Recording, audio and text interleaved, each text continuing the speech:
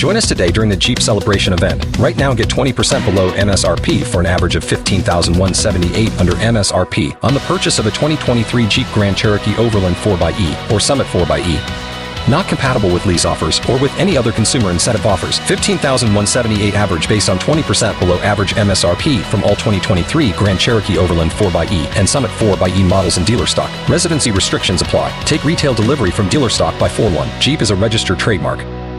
Right now we go to the hotline and welcome to the show for the very first time. This is one of the most lovely women and a lady that the New York Times called one of the 20th century's most influential people in fashion. This is Beverly Johnson. Miss Johnson, how are you, Pumpkin? Oh, I'm fine. How are you, Mike? I am great. It is a pleasure to have you on the show. I was reading, I think that is one of the most flattering things that the New York Times named you one of the 20th century's most influential people in fashion, but really it is probably just one of the most influential people of that century. Once you were on the cover of that Vogue magazine, being the first African-American to be on the cover, that opened the door for African-American women in fashion and television and everything, correct? Yes, and it also, let people right around the world acknowledge and be identified as being beautiful in mainstream America. And I would imagine that did more for, like, I watched that James Brown documentary that they had, and I had no idea. My intro to James Brown was Crazy James Brown. In my age, he was already seemed like he had. I'm 44 years old. In my mind, when he first came out, it was Eddie Murphy making fun of him, and then he did all the crazy talking and the Saturday Night Live skits. So I just thought he was nuts. But when I watched that documentary, I saw what an influence he had on African American men around the world, and how much he used his fame to help them out. And I would imagine that's a very similar situation for you. What you must have done for young black girls everywhere. Yes. Say it loud. I'm black and I'm proud, James Brown. But anyway, so you were 3 years old when I was on that cover. Yeah, but don't think we didn't spend some time together in my teen years. Yeah. So yes, it was really powerful. For a 22-year-old young lady, I thought being on the cover of Vogue is every mother's dream, and I thought it was time to party. And then when I found out about the responsibility of being the first woman of color on the cover, it took me on a different journey. Yeah, I would imagine that probably doesn't sink into you're a little bit older. You say party, boy, that was the time, right? Were you all up at Studio 54 every weekend and all that stuff? Well, when you read the book, The Face That Changed It All, you'll have my little Studio 54 moment in the book, and so I won't give it all away, but it lasted 3 days. Really? Wow. That's the way to go. Yeah. I missed that whole era. I think my mom went to Studio 54 a couple of times. Really? Yeah. But I wish I had those memories. I want to wake up 3 days later and there's a horse and I have no idea what happened before that. Exactly. And, people are really fascinated about that era. And my memoirs, The Face That Changed It All, covers just that. My childhood, and then we get right into the 70s and then the 80s.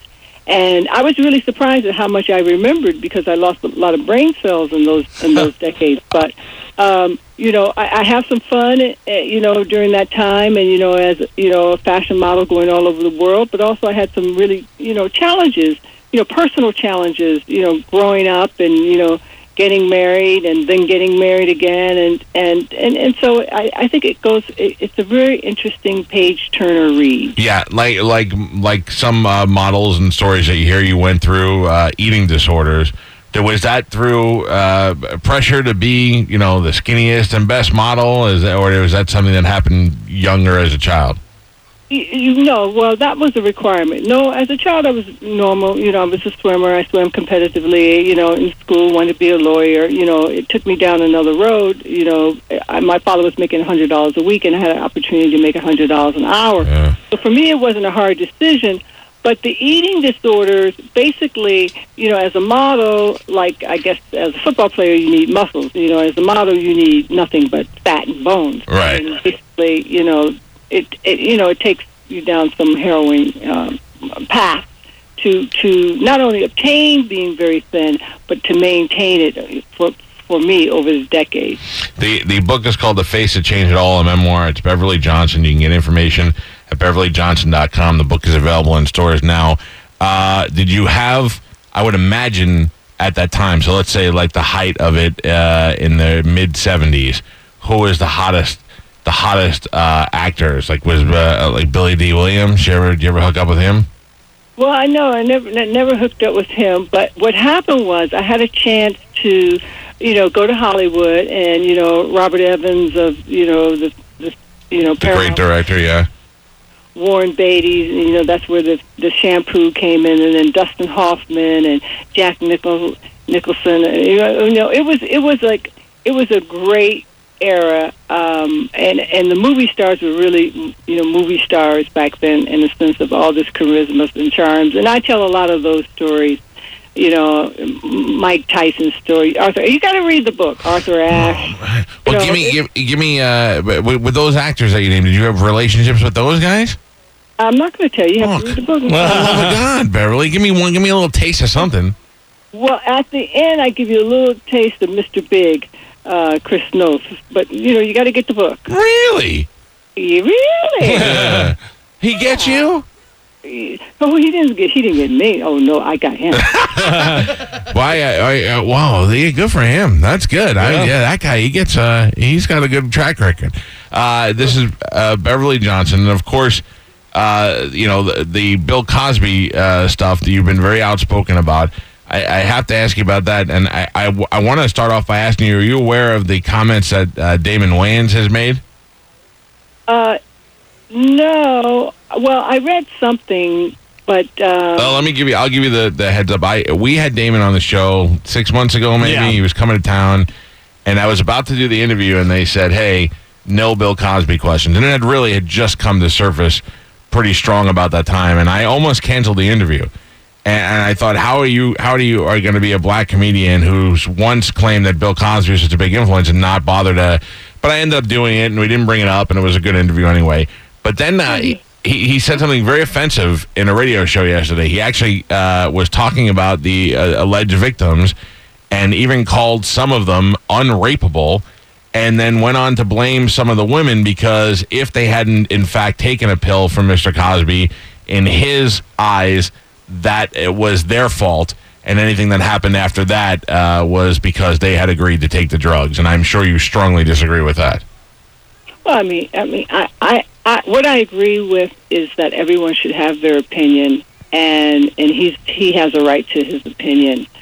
And for me, there is a chapter in my book on Cosby. I started my memoirs in 2013, and I had finally, talked about this encounter that I had where Cosby drugged me. Right. And we handed it into the editors, and they didn't want the chapter.